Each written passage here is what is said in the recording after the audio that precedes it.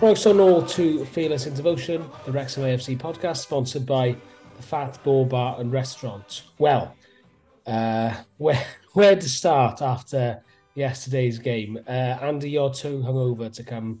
First of all, Tim, why don't you tell us I'm not hungover. what?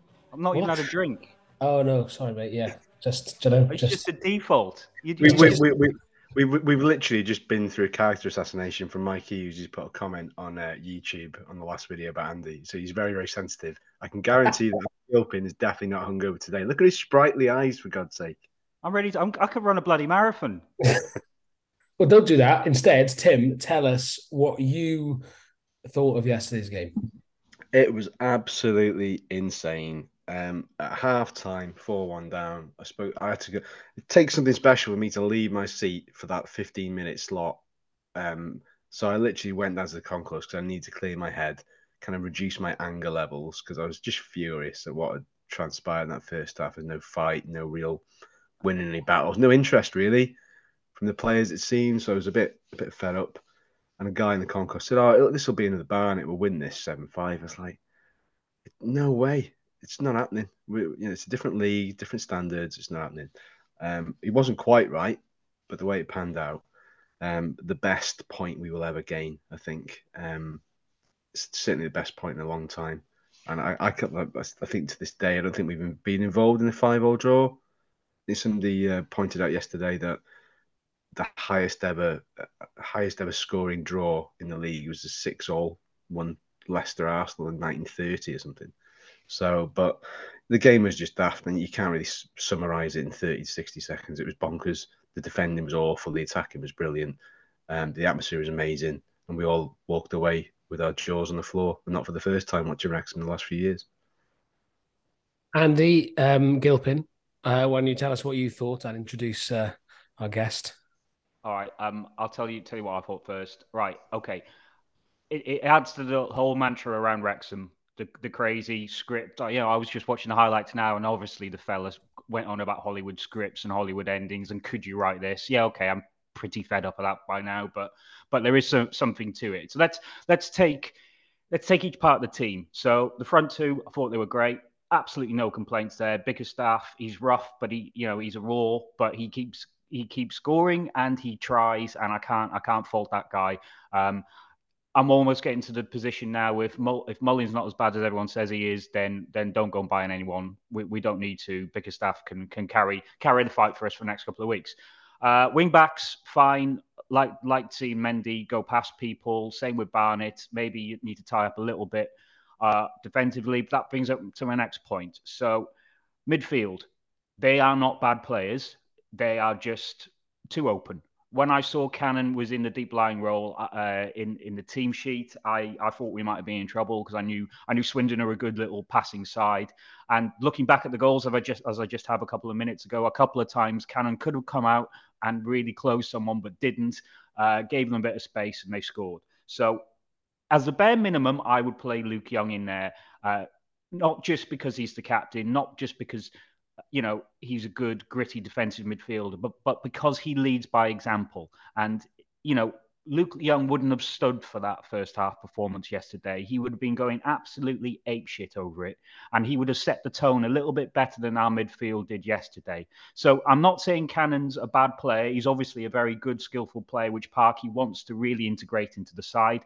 But I just don't think he's your deep-lying midfielder, especially when you've got zippy players coming and getting past you and, doing little 1-2s, which was happening yesterday. So, as a default, I would go Young. If he doesn't want to go Young, O'Connor. But I just think you need someone anchoring that midfield a little bit better than we had yesterday. Lee was brilliant. Jones, 2 goals, never stops running.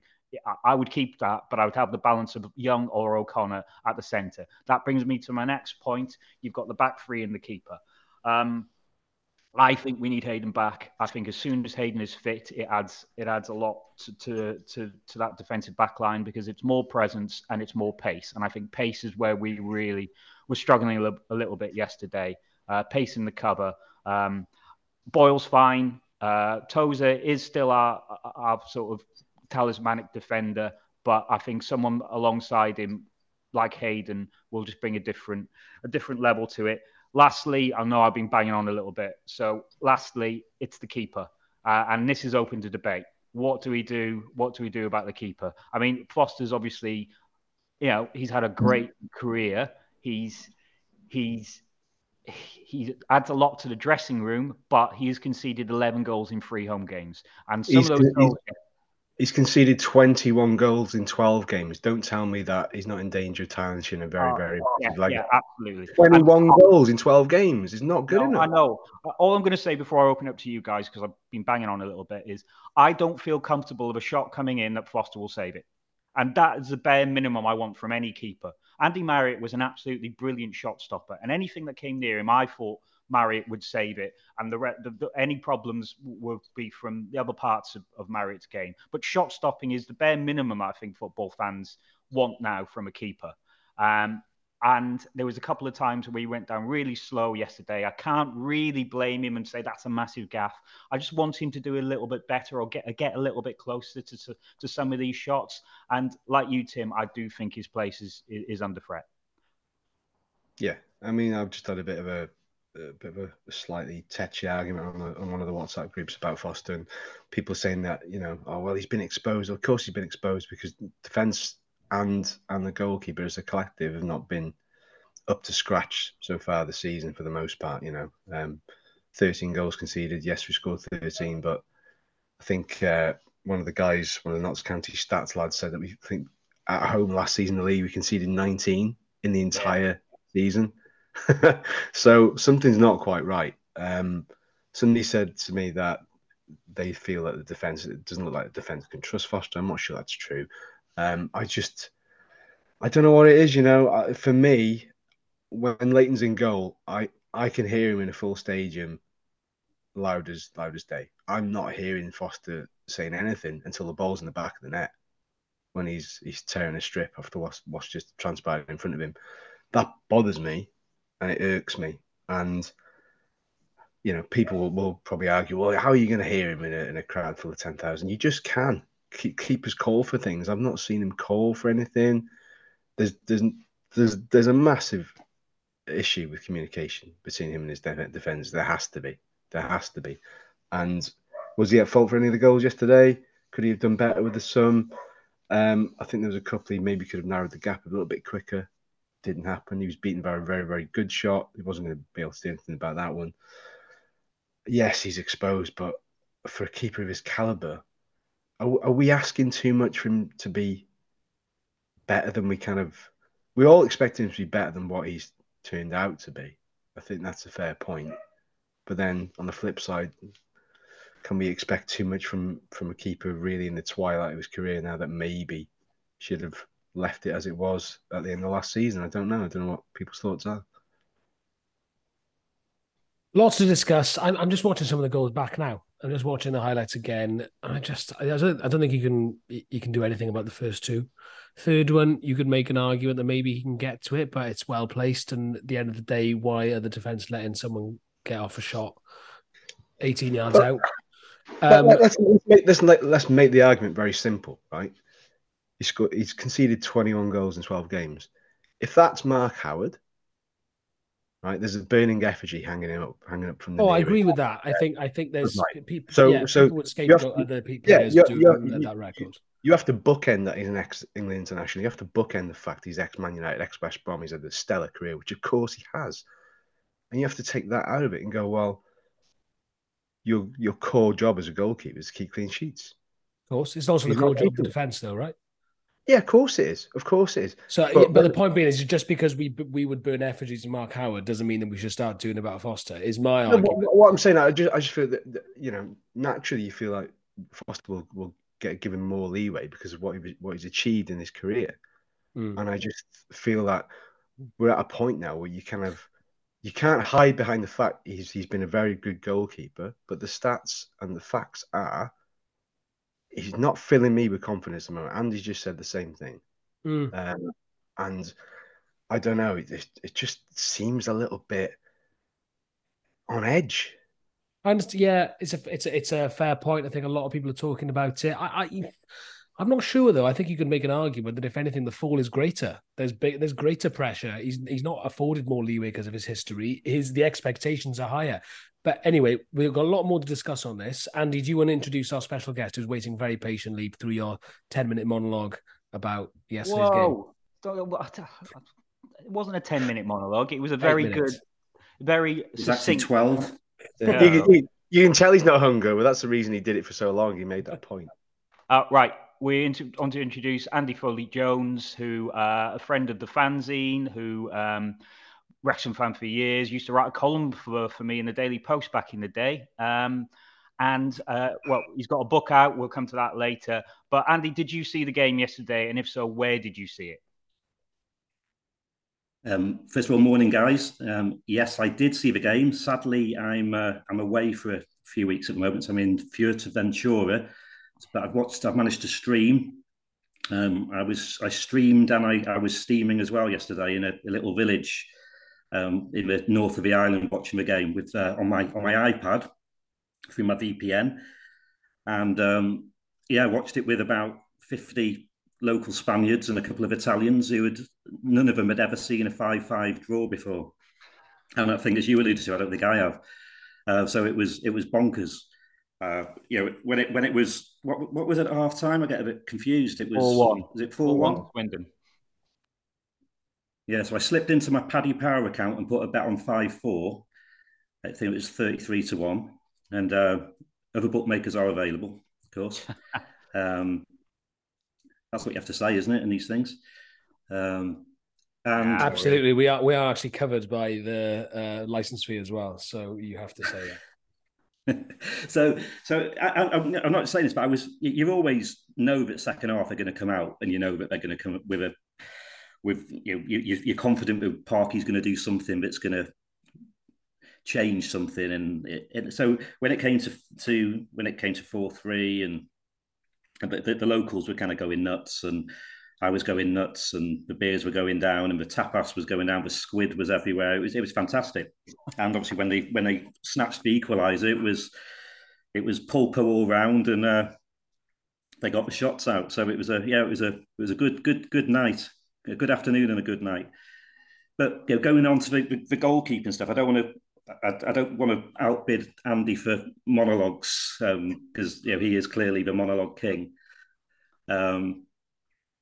But the goalkeeping thing, I think we could all panic a little bit with. By the way, did it mean you were my boss at the Daily Post?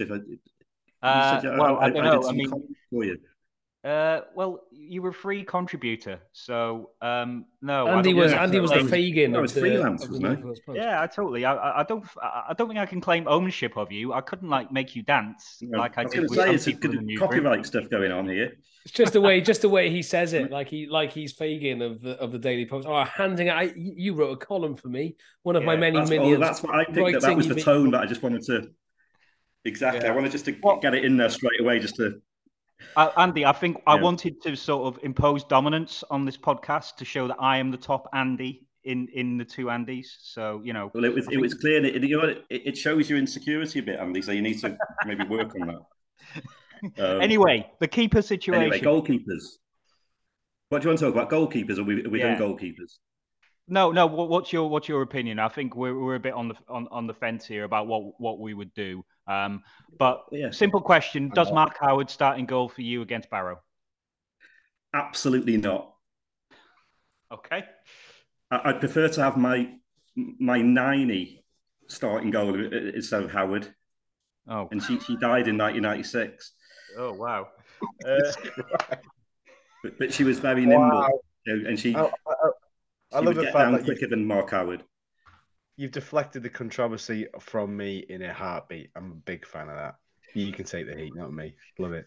No, he's clearly, you can't sit here and all be happy that goals have been conceded. I totally get that, but I think it's bigger than that, isn't it? I think what's weird is the way Foster seems to go down, and it does kind of mirror the way I used to watch Howard, and I used to be stunned by his speed or lack of speed as he went down to make what would seem to be a fairly standard save or non-save, because he didn't often save it. and Foster seems to have coaching, or I don't know, but it seems to be. If you watch it, you're more than me. If you could get something where you had a split screen and started watching the way he goes down, maybe I'm making it up, but it just seems to kind of be. He looks a bit like Mark Howard with his what's the word, technique. So maybe there's some kind of deeper issue there with goalkeeping coaching, and I don't know. Maybe I've had too many Estrellas or whatever. Or is it too many? They've been doing too many podcasts with each other, and they are just morphing into the same person. I would prefer Leighton. If Leighton, didn't get injured all the time, I'd love Leighton. I think he's the best goalie, but he's always injured, isn't he? But at least we've got now about another 4 or 5. If that's I like the idea of a Sligo Rangers, is it? Rovers. We've got just this now. We signed another keeper. We signed another keeper in the last 19 minutes. There's another one due in the next 40. So by the end of the day, we're going to have 16 keepers. Yeah, they're all linked to Irish boy bands. Probably. We signed Liam Hall in the week from Bradford Park Avenue, another youngster. So we'll see. Part of Foster's contract is actually that we've got to sign a keeper every month to go on his podcast. Otherwise, you can't get him on. The other thing with Foster, maybe not having a GoPro means that he doesn't feel that but he likes the circus of it, and he likes the GoPro behind him. Maybe that's had an impact. I don't know. He hasn't got it in the goal anymore. I don't think he's permitted to use it. No. So that thing's died a death. Well, the body cam thing was quite funny. That could be an issue, couldn't it? I mean, although I was initially harsh in my criticism of Foster, and I stand by it, on the flip side, he was very good at Wimbledon last week, and he did more than secure us a point there, not just a penalty save. He had a good game. So he's had a good game. He's had not so good game. So if he just start at Barrow, chances are he'll have a good game. But yeah, I think we're all similar to what you just said about Leighton being the preferred number 1. But, as has always been the case, unfortunately. I mean, hopefully there's no Bromley for him to get injured. Well, there is no Bromley for him to get injured at for like the 4th season running. So if he comes back, it'd be interesting to see where Parky sees him in that squad. But there we are, the goalkeepers union. Well, let's keep talking about the defence, though, Mr. Foley-Jones. What's your view, Andy, on kind of what's going wrong there from what you've seen? I think, again, without slagging one person off, but I think Cannon has been a big issue, and it obviously gives you the opportunity of a load of punning with Cannon, which is always good. He's misfiring as Parky got the balls to get rid of him. Look at Andy trying to think of a Cannon-related pun. Nobody's listening. Andy doesn't come up with any of these. He just gets his minions to write content for him. And nobody's lit. Nobody's lit his fuse. That's what I'm saying. Yeah. Look at that one. I have a room where I have 1,000 children writing 1,000 puns, and I'm gonna go in there in a minute and demand some Andy Cannon puns. Otherwise, they don't get gruel. Okay. Wow.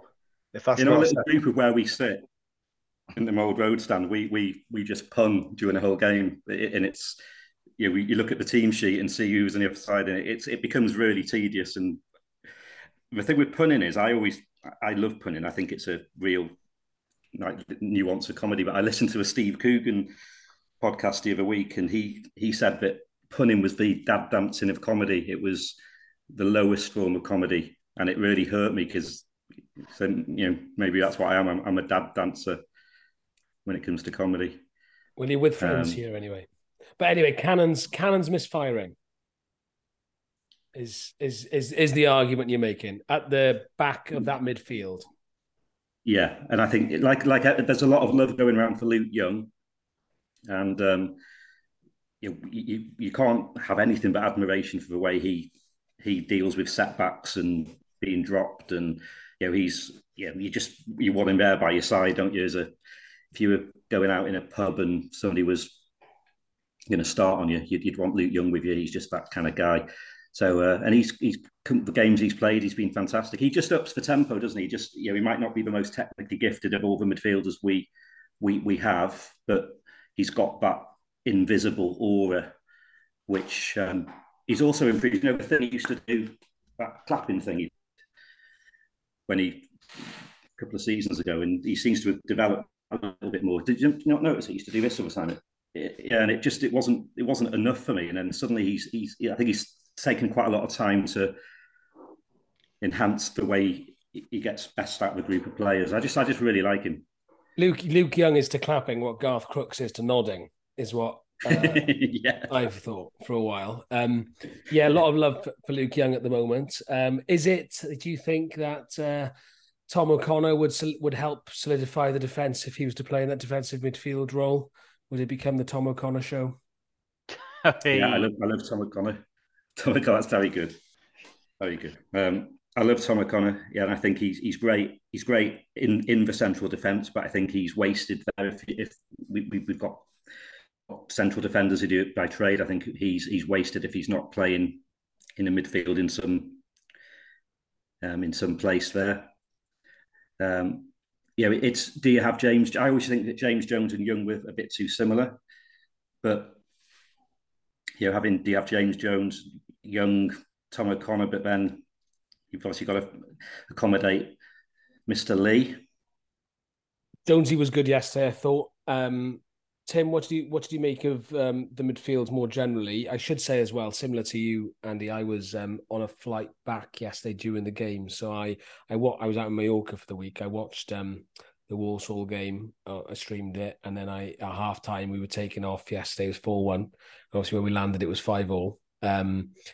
Bonkers, but yeah. What were your thoughts on the midfield, Tim?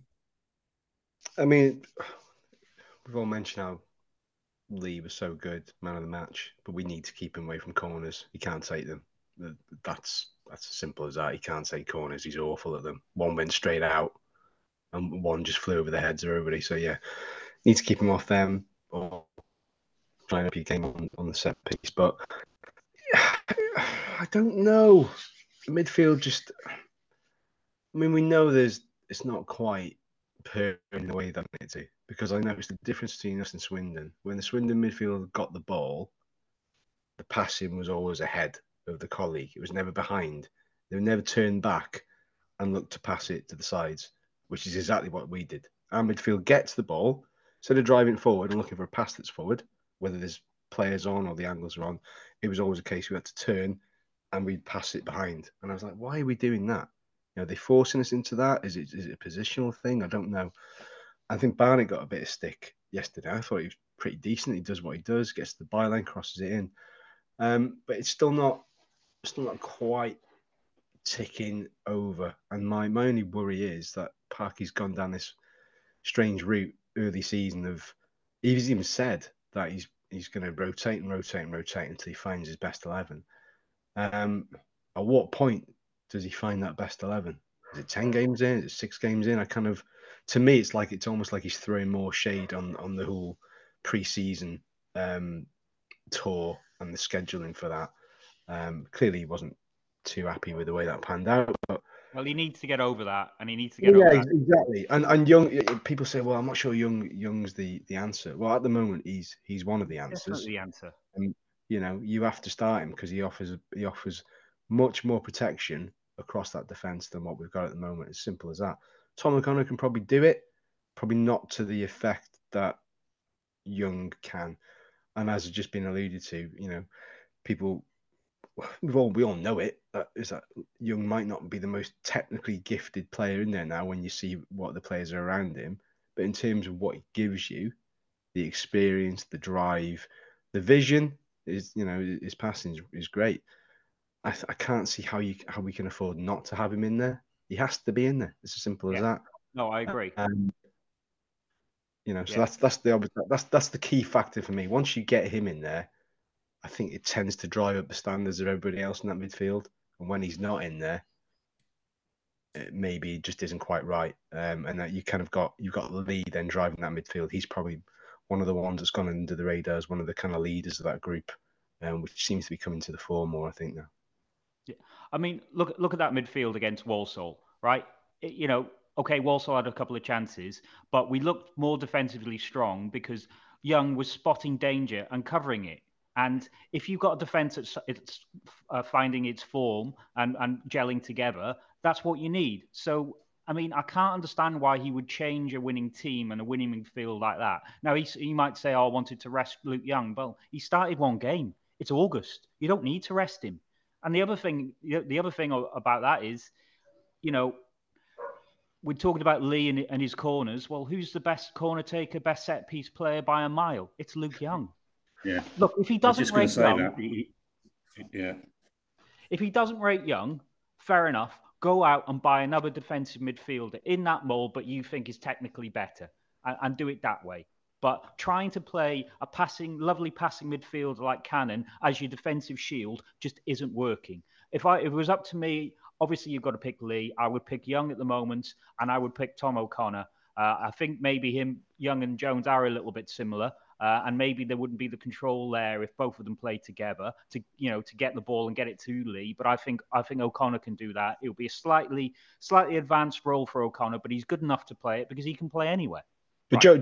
Jones won't come out that slide for next week because he scored 2 yesterday. So he might do. I mean, who knows? I mean, Parky's still rotating. He's resting people. But the bottom line is, we don't play as good without our club captain or team captain, and whichever one he is. That's clear as mud, clear as day, isn't it? It's just obvious. And the other man we had on the pitch with the captain's armband looked a little bit rattled. Got to be said, Tozer didn't have one of his finer games. When pace runs at our defence as it stands, we look scared to death. Yeah. We're turned and the ball's in the back of the net. So, to maybe be a bit more positive, we're conceding an awful lot of goals. We're scoring a lot of goals too, and looked like we could score more. I remember saying to my dad after the MK Dons game, after that bonkers game, just kind of being like, we could have won that game. There were 3 or 4 quite decent chances in that game where we scored 3 goals. Sounds like all I've seen are the extended highlights from yesterday, but it sounds like it was a similar case again. There were a couple of chances that went begging. So we're creating a lot, right? Yeah. It's a bit like the old Keegan and Newcastle thing, wasn't it? When they used to be beating people 3-2 and 4-3. And I've got a mate I sit by, Glyn, who's always likes the underdog, always kind of supports Dean Keats, and he'd love a good 0-0. It was nothing better for him, a nice 0-0. Where for me, I'd much prefer to have a nice 5-5.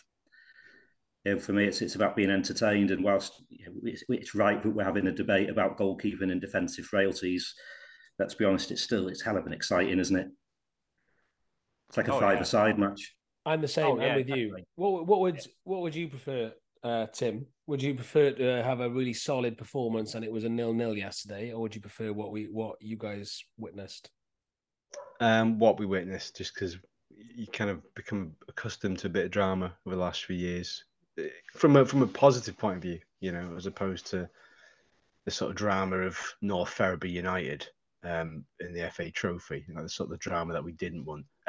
Consequently, Dean Keats said yesterday, before the match at the Mice Gwyn, he said that if Kevin Wilkin had kept him on for an extra 10 minutes, we would have won that. That's what he said. To offer coming back to the protection, because all about momentum, which we saw yesterday, and if you can hold out a little bit further, makes a big difference, especially at that point in the game. But yeah, I'm all for the drama, and I'm all for Jake Bickerstaff starting until Paul Mullin comes back, because I know there's an argument about him being loaned out. He's already had 2 loan spells previously. Does he need to be loaned out again? He's got 2 in 2. He's taking his chance really, really well. Interestingly, did Keatsy go to the game afterwards? Do we know? I don't think so. No, he didn't. Okay, he would have a heart attack, I'm sure, if he did.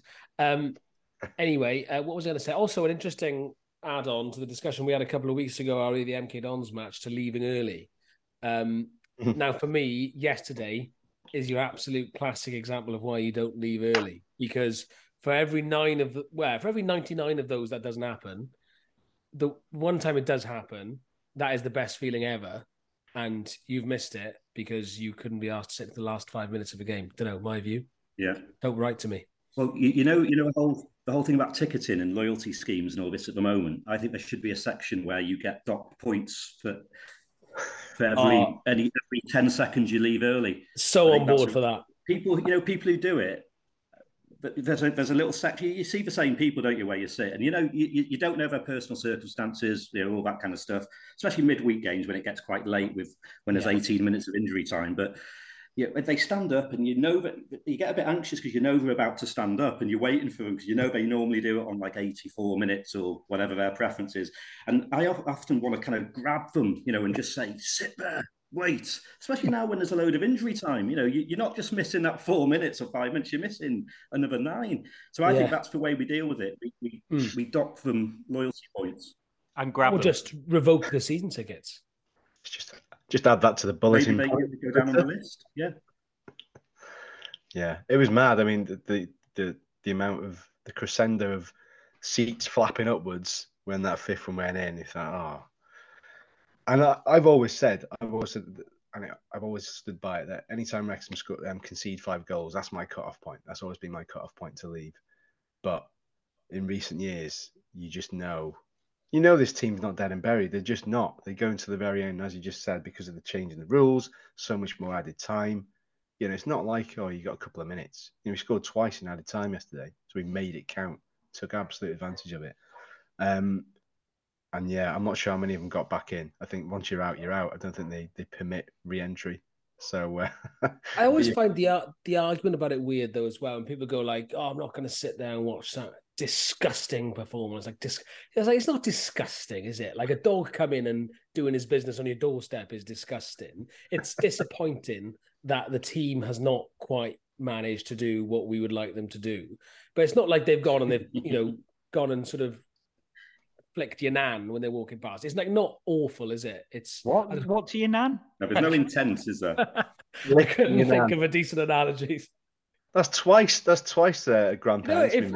All I'm saying is, Andy, if someone walked past your nan and flicked her like that on the side of the head, you would be upset. Well, my nan's been dead for 15 years, so they'd have to recover her up and flick her. So that is a double slight on me. For those listening and not watching, Reese is doing a sort of flick with his hand, like a flick to the ear. Flicky motion. Yeah, like you'd flick your mate's ears in school, like that. You've got it. Wow, yeah. Bully Reese. All I'm saying is, your football team not playing well, even having a terrible performance, is not disgusting.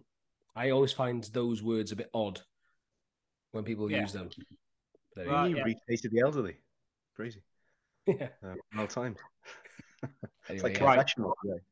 Shall we move on a little bit from the match? We can always come back to it. So our guest, Andrew Foley-Jones, is not only a published author many times, but also played a little bit of a role in the takeover.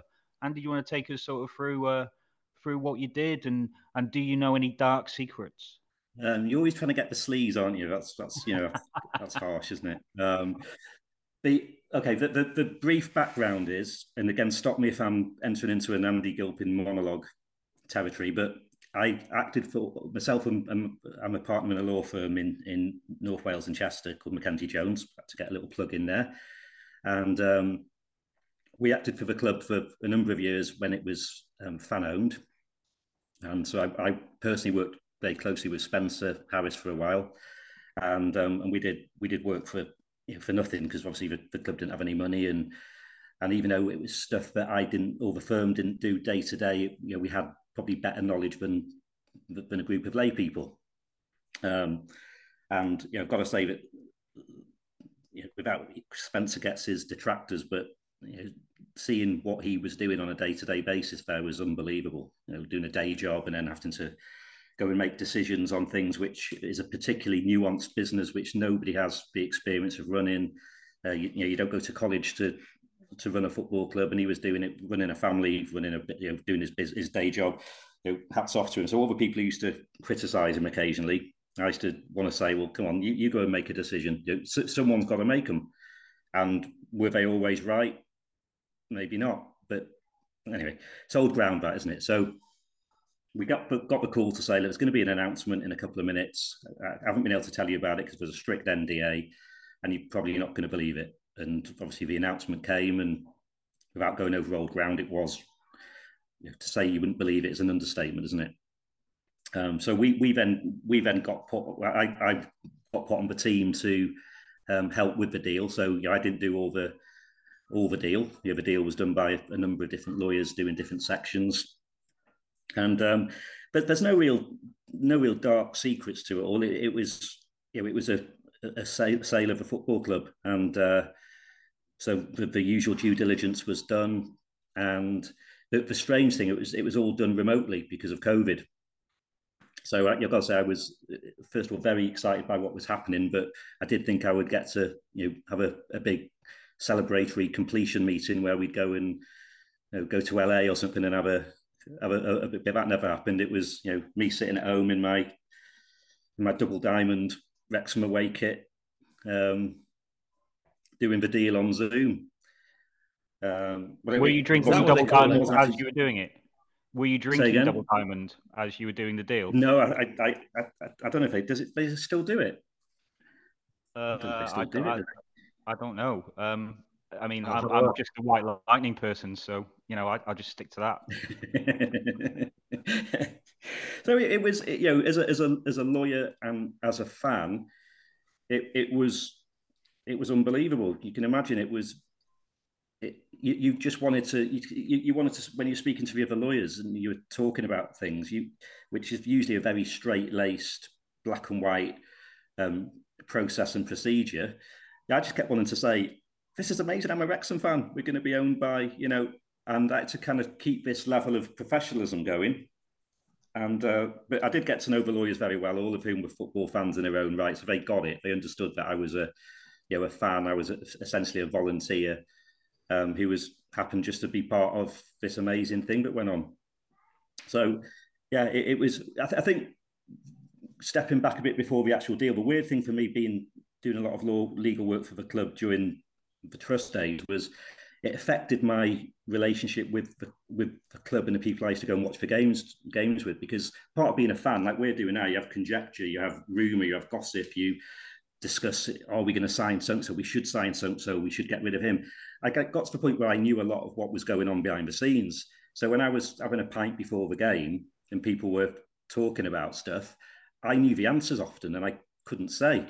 And so it kind of affected, and I started going to games and sitting in boardrooms and going to Barrow away and sitting in a boardroom, and stuff like that was surreal, because there was still, I was going there as a fan. I wanted just to watch the game, but I was having to do small talk about stuff which I wanted to leave to the day job. So apart from doing the deal in my double diamond top and my lucky underpants, there isn't anything massively dark. I didn't ever get to meet them, which is a shame. That's pretty much it. How difficult was it to keep sort of all the information from everyone when you were involved? Like, it must have been really hard. But I suppose that's part of your job. But still, this is different. Yeah, it's part of your job. So you train, and you're one as a lawyer. My mates are always, my family, they're always amazed. They always like, if someone locally does something and you've been part of it, and they always say, like my mum will say, you never mentioned that so was selling that place or that business. And I said, well, I wouldn't do it, Mum. It's, it's none of your business. And so you kind of get used to it. But, and maybe I think I was always good at keeping secrets anyway. Funny about feeling of power. It's nice to know something somebody else doesn't. But yeah, the football stuff was really difficult because it did affect the dynamic, because you do sit there with your mates, and I sit with my mates Glyn and Colin and Stephen and Jason, and we all chat about stuff. And suddenly they didn't know they knew I did stuff for the club, but they didn't know to the extent I was doing stuff for the club. So it was almost just, I suddenly became incredibly dull on match days, or more dull than I normally was, because I couldn't partake in anything apart from talking about positional stuff, or the goalkeeping position, or someone was rubbish. But when somebody's saying, "Oh yeah, I've heard we're in talks with so and so, we're going to sign him," if I knew, I couldn't say anything. So it was like it did affect it. But no, sorry, going back to your question, Reese, again, and monologuing. It was more difficult than it was for a normal non-Wrexham related deal, because I did want to tell everyone, and I couldn't. So, what were the first words that tumbled out of your mouth when you realised it was Rob and Ryan? It was just, I thought it was a piss take, like a lot of people, and like I was probably more excited by the Rob McElhenney side of things because I always loved It's Always Sunny, and I was never as much into Ryan Reynolds. Yeah, I'd seen Deadpool, and then I've seen the other stuff which wasn't so good. But it was the Rob McElhenney stuff which I just really like him. Just thought he was. I liked his humour and I liked his offbeat way he did things. But obviously, it was great knowing that Ryan was the one with the real commercial sway. So yeah, it was like everybody else, and then yeah, it did turn to the whole point, thinking, oh yeah, it'd be nice to meet all these guys and get involved and have these big lawyer meetings. I'd have been quite happy going down to a meeting every day, but we didn't have any. Yeah, can I? Well, we know that Rob listens to the pod. I think they both do. So if you want to send him a book, I'm sure he'll take it. Well, absolutely. Yeah, I think I'd love him to read the book because I think it would be right up his street. So tell us about the book, Andy. Come on. That's it. Perfect link, that wasn't it? Yeah. Good dialogue. Tell us all about it. Look at that. It's a great cover. It's a cover by a guy called Jamie Pike who does a lot of stuff for Tim Williams and Spirit 58. There we are. Look at that, Rob and Ryan. That would translate into a wonderful film. The film has turned into a film pitch now. Wow. Exactly. It's not what I've said. It's just Who would you get to play Ryan Reynolds? Yeah. So do you want to have a little question about the book? Was that? Yeah. Well, who would you get to play if you had a film? Who would play Ryan Reynolds and who would play Rob McElhenney? And tell us what the plot of this film would be. I.e., what is the book about? Okay. The plot of the book is I wake up in 2030 after being in a coma for 10 years with no memory of anything that's happened in that 10-year period or indeed in my life before. And in the room I wake up in, which is this very bland-looking hospital room, there's a cryptic psychiatrist called Dr. Paskin, who's a distant relative of South African legend John Paskin. She hasn't got a moustache. I was going to put that in, but I thought that might be a bit daft. And there's also Rob and Ryan in the room. So the next couple of weeks, we spend 2 weeks looking at a bank of TVs which are on the wall and filling me in on what's happened over the last 10 years. So from the pandemic through to 2030. And during that period, there's lots of things going on. So obviously things that haven't yet happened, which I'm predicting might happen. So there's lots of political stuff, lots of the Tories, the decline of the Tories, which I think will be popular for a lot of people. Boris and Rishi and all these end up in a purpose-built prison in the Cayman Islands. And there's Joe Wicks becomes Prime Minister. Bear Grylls is his assistant. There's alien abductions, from Alf, the 1980s guy who I think Ryan Reynolds has bought the rights to recently. The monarchy falls. There's all things going on, but in the background to this, it's all about Wrexham's rise up the leagues as well. Because it started off without anything to do with Wrexham. It was just about this thing. It's almost like a satirical look at what's going to happen in the 2020s. But then the deal happened and lockdown happened, and I then thought, well, I'll bring this in. I'll bring the Wrexham deal into it. And it culminates in 2030 with a winner-takes-all playoff match to get into the Premiership against FC Romans of Chester, who are a new club. I don't know how many clubs Chester have had now, but it would be the third, wouldn't it? And Hugh Jackman's bought them. So Hugh Jackman and Ryan Reynolds are having this fight off to get into the Premier League, and that's where the book finishes. So we're all in the turf. There's lots of celebrities. There's Alf pretending to be a football hooligan. You're the alien. Gary Lineker's in there. There's a whole host of people, and then you have to wait and see if we win or not. So that's the plot. Please, somebody turn it into a film. The idea of seeing Alf in a Stone Island jacket with a flare in the corner of the turf is quite something. But you know what's weird? The Alf thing, you see, that's happened, and obviously Hugh Jackman coming to the ground's happened, and Sinead O'Connor's in it, and she's died. So there's been, I'm not saying I'm Nostradamus, but there's been some stuff that's happened already, which is pretty weird since the book's come out. And again, joking aside about the film stuff, there's somebody's approached about doing a film. So we're in talks at the moment about that, which is pretty exciting. Fearless in Devotion gets a couple of mentions because there is some fact in there as well. It's not just fiction. It's kind of about what it's like to be a Wrexham fan, what it's like to be a football fan, about the locality. Yeah, there was, I suppose, from a commercial sense, there was an eye on the North American market, thinking that anything to do with Wrexham, people will be interested to know a bit about the history, about what's happened, and the journey we've been through. So there's little moments like when Dorking fans are singing "Where were you when you were shit," and those ironic moments.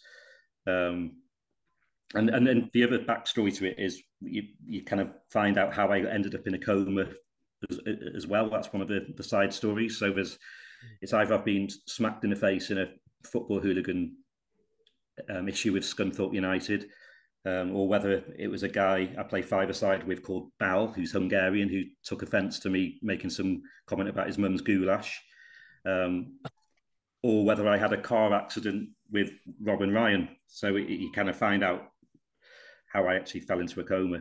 So yeah, it's been out for a month now, so it's doing well. What's the reaction been like? Yeah, it's been good because it's always one of those things, you put something out there and you've got to have a thick skin to put something out there, whatever you do, haven't you? Whether you're doing a podcast, a fanzine, in a band. Yeah, I always respect anyone who does anything, because I think if you put yourself out there, you've got to give somebody respect for doing it. It's a bit like the people who like Spencer Harris off. It's easy to sit there in the shadows, isn't it, and criticize. For me, there's never a shit book. There's never a shit band. There's never, because you've gone out there and you've had the balls to do it. But yeah, there is that feeling when it's gone out and you wake up the next day and you think, especially now with social media and Amazon reviews, that if somebody wants to take a pop at you, they can do it really severely now and really hurtfully. So even though you kind of wake up with a thick skin, you go and you check out your first review and you're thinking, oh, this could set the scene. And the reviews have been great, and there's been lots of people contacting me about doing stuff with it. Someone wants to do an audio book of it and trying to get the famous characters together to do it, which would be great.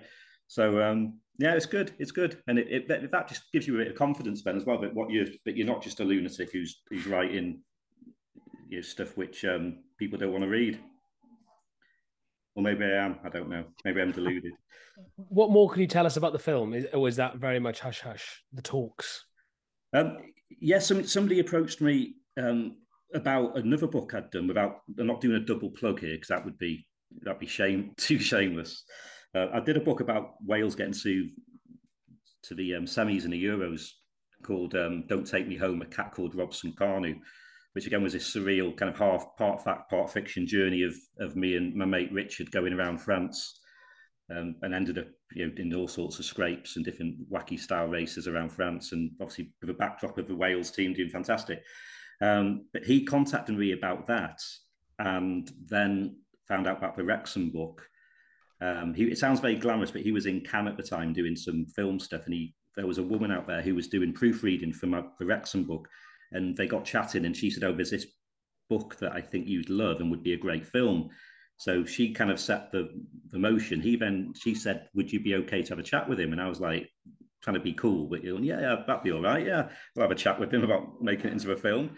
So we had a Zoom call the next day, and he's looking to turn it into a script. So it's possible, but like anything, these things, some things come off, some things don't. But it's all exciting.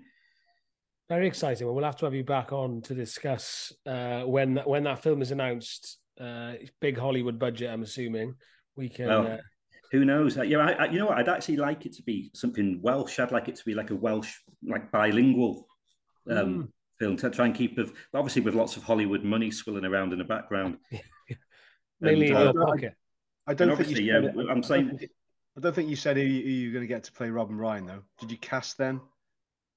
I'd like Rob and Ryan to play themselves. Or how about get Rob to play Ryan and Ryan to play Rob? Maybe, yeah, absolutely. And I thought, we could. And Danny DeVito to play you. Everyone, people who leave good reviews on Amazon, I say, look, there's a cameo role for you in it. So it's, you know, I want to play Geraint. Pardon? I want to play Geraint. I think. Well, need a wig. I've promised Geraint he can play himself, but maybe he could play you. Phil Parkinson. Yeah. Could I play your mate from five-a-side, your Hungarian one, whose mum makes shit goulash? Well, he's a funny character. He's a really, really good footballer. We play on a Tuesday night in Chester, and he's a great footballer, but he's really lazy. And when I play five-a-side, for me, if you're going to bit like Luke Young, I'm not saying I'm good as Luke Young, but I'll give in all that, because I think if you're going to play properly, track back, and he doesn't track back, and I go insane because he doesn't track back, and then we end up having a bit of a row, and his mum's goulash comes into the equation, and it all goes a bit messy. But no, if it comes to a film, I think you lads need to be in it. Thank you. Well, we'll hold you to that, and we're looking forward to it. Yeah, I'll play Angry Man number 3. You guys Angry hangover man. Man doing monologue in pub. Yeah. Can I play one of Alf's mates? Love Alf. Yeah, he doesn't love Alf. Right, should we tie this up, lads? Because the Lionesses are on, and I wouldn't mind watching it. Predictions. Have we got a midweek game? Sorry, I should know the answer to this. No. First Tuesday off this season. Great. All right, so we've just got Barrow away. I'm going corporate. So £46 at the Barrow Stadium gets me a match ticket and gets me as many Scotch eggs as I can eat. The Barrow Stadium, is that what it's called these days? Well, what's it called? Holker Street. Holker Street. I have been there before. It's bloody cold. Yeah, but I can eat a lot of Scotch eggs. So Barrow's owner may be walking out that ground with his pockets turned out by the end of that match. I reckon Alan Partridge, that isn't it? You got your 9-inch plate, Andy? I will bring my own serviettes. So, right, basically, look, it's a clash of styles. I think we'll be up for the fight. I'd love Hayden to be back. I probably can't see it, but I think we're going to win 2-1. Tim? After my Foster lamenting, we're bound to keep a clean sheet, aren't we? So I'm going to go for 2-0 to Wrexham. Reese? I was going to go for a win, but it's all a bit too positive for me. So I'm going to go for a 1-1 draw up north. Do what you think's going to happen. Not just don't react to what we do. If we put our hand in a fire, would you not put your hand in it? I don't know where I'm going with that analogy. Your hand in an inferno. I believe in the universe and it works in mysterious ways. So I'm going to say 1-1. And finally, Andy? I'd say a 4-3 win with a last-minute diving header from Ben Foster. Yeah, fair enough. He's been up front, though, in a Stuart Pearce style move, and it's actually Mark Howard in goal. No. Okay. Great. Come on, Connie. Thank you, Andrew, for joining us. Really interesting. We'll definitely have you back on later on in the season, I'm sure, when the film gets announced. Thank you all for listening, as ever. Get in contact with us on the various social media channels, YouTube, Twitter, X, as it is now, Instagram, those kinds of things. You can buy us a coffee if you want to fund Andrew's alcoholism. But yeah, speak to you next week. Bye-bye. Thanks, everyone. See you.